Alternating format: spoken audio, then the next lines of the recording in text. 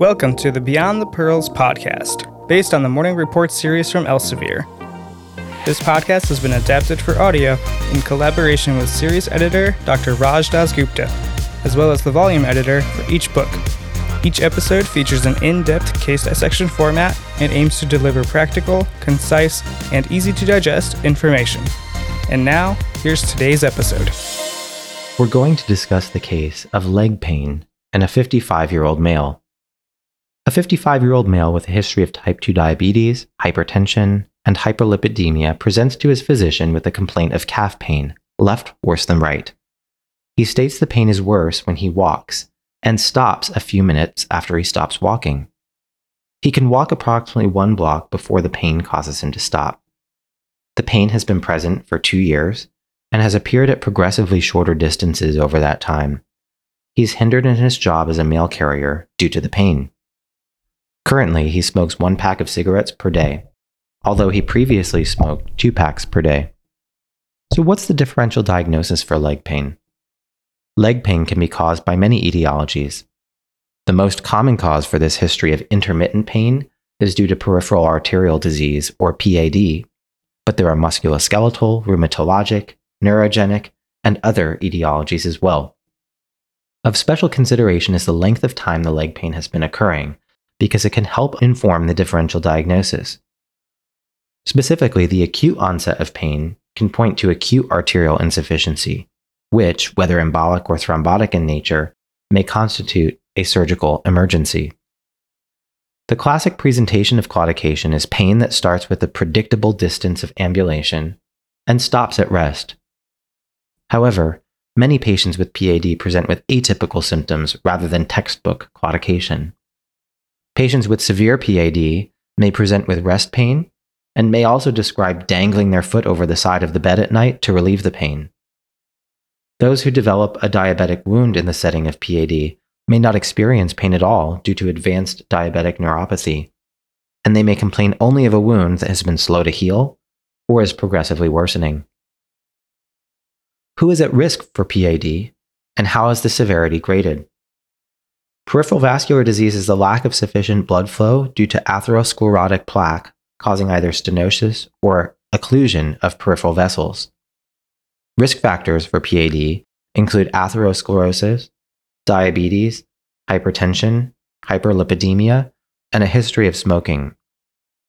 The severity ranges from asymptomatic, or patients who have only evidence of PAD on imaging but have no symptoms, to patients with critical limb ischemia, defined as rest pain, tissue loss, or gangrene. The Rutherford system is the most commonly used system for grading the severity of PAD and includes both clinical and objective criteria, such as treadmill exercise test. What are the expected physical exam findings in peripheral vascular disease? As with many disease processes, vascular disease has a spectrum of physical findings which reflects disease severity. Patients who are claudicants, for example, may have a diminished or absent peripheral pulse and an otherwise normal extremity examination. Patients who have more severe vascular disease, on the other hand, are likely to have dependent rubor or redness, loss of hair on the shins, and slow to heal or non-healing wounds in addition to diminished or absent peripheral pulses. For our patient, his vital signs are within normal limits. His heart has a regular rate and rhythm, and his lungs are clear to auscultation bilaterally. His abdomen is soft, non-tender, and non-distended. His peripheral reflexes and tone are normal bilaterally. He has no pain on palpation of his knees, ankles, or calves, and he has no peripheral edema or knee effusions. He has palpable femoral pulses, but popliteal, dorsalis pedis, and posterior tibial pulses are absent bilaterally. There are no wounds on his feet. What studies are useful in the diagnosis of PAD? Several studies may help distinguish and establish the presence and extent of PAD. Ankle brachial indices, or ABIs, and pulse volume recordings, or PVRs, are non-invasive vascular laboratory tests that can help establish the presence of vascular disease without the risk of radiation or an invasive procedure. These are often the first-line test to determine the presence of PAD. In these tests, blood pressure cuffs are placed at several locations on the lower extremities. The blood pressure at each location is recorded, as well as the pressure at both brachial arteries. The ratio of the highest blood pressure, dorsalis pedis or posterior tibial, to the highest brachial pressure is defined as the ankle brachial index. An ABI of 0.9 to 1.4 is considered normal. An ABI of 0.4 to 0.9 is associated with claudication, and an ABI of less than 0.4 is associated with critical limb ischemia. The ABI cutoffs are not absolute, and a patient with a low ABI may not have symptoms. A high ABI greater than 1.4 suggests the presence of non-compressible vessels, which can often be seen in diabetic patients. Pulse volume recording examinations looks at the waveform across the cardiac cycle in peripheral vasculature.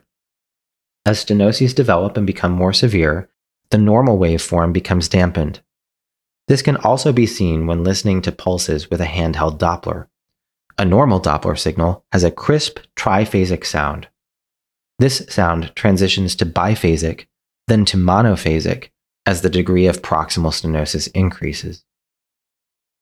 Computed tomography angiograms, or CTAs, and magnetic resonance angiograms, or MRAs, provide a non-invasive method to more accurately assess vascular disease. These studies can be useful to evaluate for other pathology in addition to assessing the burden of vascular disease. However, unlike true angiogram, CTA and MRA do not allow the opportunity to intervene simultaneously. An angiogram is the traditional gold standard test to assess the degree of PAD and is often performed in conjunction with angioplasty or stenting, two modalities frequently used to treat atherosclerotic disease that has caused stenoses. Note that angiography is invasive and carries the risk both of radiation and potential nephrotoxicity of contrast dye. Once diagnosed, what are the treatment options for patients with peripheral vascular disease? In patients who have claudication that is not lifestyle limiting as the only manifestation of their peripheral vascular disease, the primary treatment is medical management and walking. Patients are counseled to walk as far as they can until they start to experience leg pain, and then keep going if they are able. Patients who are on a walking program can experience significant improvements in their symptoms over time. The other critical portion of the treatment of such patients is risk reduction. PAD is a marker of advanced atherosclerotic disease and therefore a risk factor equivalent for coronary artery disease. Thus, all patients with PAD should be counseled about coronary artery disease, have their comorbidities such as diabetes and hypertension adequately managed, and should all be placed on a statin. Patients with PAD and diabetes should be educated about protecting their feet, as they are particularly at risk for the development of non-healing ulcers. What interventions are performed for patients with peripheral arterial disease? Patients who have lifestyle-limiting claudication or critical limb ischemia warrant an intervention. Interventions for PAD may be endovascular or open surgical procedures. Though the use of endovascular therapies continues to evolve, a consensus has been reached among several societies about which anatomic lesions should be treated with endovascular methods versus open surgery. This is called the TASC classification. Endovascular interventions involve balloon angioplasty, or dilation of the lesion using an endovascular balloon, stenting, and atherectomy, or endovascular removal of the atherosclerotic plaque. These are accomplished through percutaneous access at the groin or occasionally the brachial artery. After stenting or atherectomy, patients are frequently placed on dual antiplatelet therapy consisting of both aspirin and Plavix in order to preserve the patency of interventions. Some lesions are not amenable to endovascular therapy and are best treated by open interventions. Isolated common femoral disease can be treated by a common femoral endarterectomy, in which occlusive plaque is removed from the common femoral artery. Occlusions in the distal leg can be treated with open surgical bypass. The proximal and distal targets of the bypass depend upon the location of the obstructing lesion. Our patient undergoes a diagnostic angiogram of his left leg and is found to have a total occlusion of his superficial femoral artery, or SFA, for almost its entire length. His circulation reconstitutes at his popliteal artery above the knee via collateral vessels, and he has intact 3-vessel runoff, that is, dorsalis pedis, posterior tibial, and peroneal arteries. The lesion is not amenable to endovascular repair, and the physician recommends a bypass procedure. What types of peripheral bypass are possible? Peripheral bypasses are planned based on the location of the lesion. Many bypasses start at the common femoral artery. The locations for the distal anastomoses for peripheral bypasses vary, but can utilize the popliteal artery above the knee, the popliteal artery below the knee, the posterior tibial artery, the anterior tibial artery, or the peroneal artery. Though uncommon, bypasses can also be performed that reach to the dorsalis pedis artery or posterior tibial artery in the foot. What are the considerations in planning the bypass? There are 3 considerations: inflow, outflow, and the type of conduit. Inflow refers to the quality of flow proximal to the intended bypass. Outflow refers to the capacity of the vessels of the distal anastomosis to receive improved inflow. And the type of conduit refers to what the bypass itself is made of. Large studies show that a patient's own vein is the best conduit for a bypass in terms of long-term patency. The vein that is used in bypass for PAD is most commonly the greater saphenous vein, although other veins, including the small saphenous vein, basilic, and cephalic, may also be used. In the absence of suitable vein, prosthetic conduit made of polyethylene tetraphthalate or polytetrafluoroethylene, PTFE, can be used. What are the potential complications of lower extremity bypass for peripheral artery disease? Pulses in the bypass and distal to it must be checked frequently in the immediate postoperative period to monitor for graft thrombosis.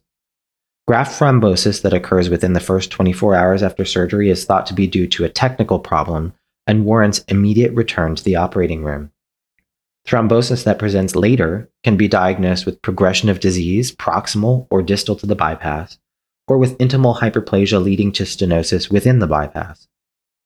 As with any surgery involving heparinization, bleeding is a potential complication after bypass, and incisions over anastomoses should be monitored for hematoma development. Wound infection can also occur and is of special concern due to the possibility of synthetic graft infection necessitating graft removal. Injury to the vessels, either from a clamp injury or due to anastomotic technique, is also possible. If the bypass is performed with in situ vein, a retained valve can limit patency. Our patient undergoes a left femoral to above knee popliteal artery bypass. Distal arterial pulse signals are obtained by Doppler signal postoperatively. The patient is referred for physical therapy and is discharged home on the 3rd day postoperatively. He returns to work 2 weeks later and has no pain with ambulating on his mail route. Several pearls when thinking about peripheral artery disease. Peripheral artery disease can be asymptomatic or can present with claudication, breast pain, tissue loss, or gangrene. Patients with PAD often have concurrent coronary artery disease. Interventions for PAD are indicated for lifestyle-limiting claudication, rest pain, tissue loss, or gangrene. A variety of endovascular interventions can be performed for peripheral vascular disease. Some anatomic distributions of disease are better served by open bypass. Vein is always the preferred conduit for lower extremity bypass. Synthetic graft materials are appropriate when a patient's native vein is deemed unsuitable. After a procedure for PAD, patients are surveilled for their lifetime for progression of their disease and the durability of the intervention. Thank you for listening to the Beyond the Pearls podcast from Inside the Boards. This podcast is executive produced by Christopher Brightigan and Dr. Patrick Beatman. This podcast is intended for educational purposes only and is not medical advice. Ars longa, vita brevis.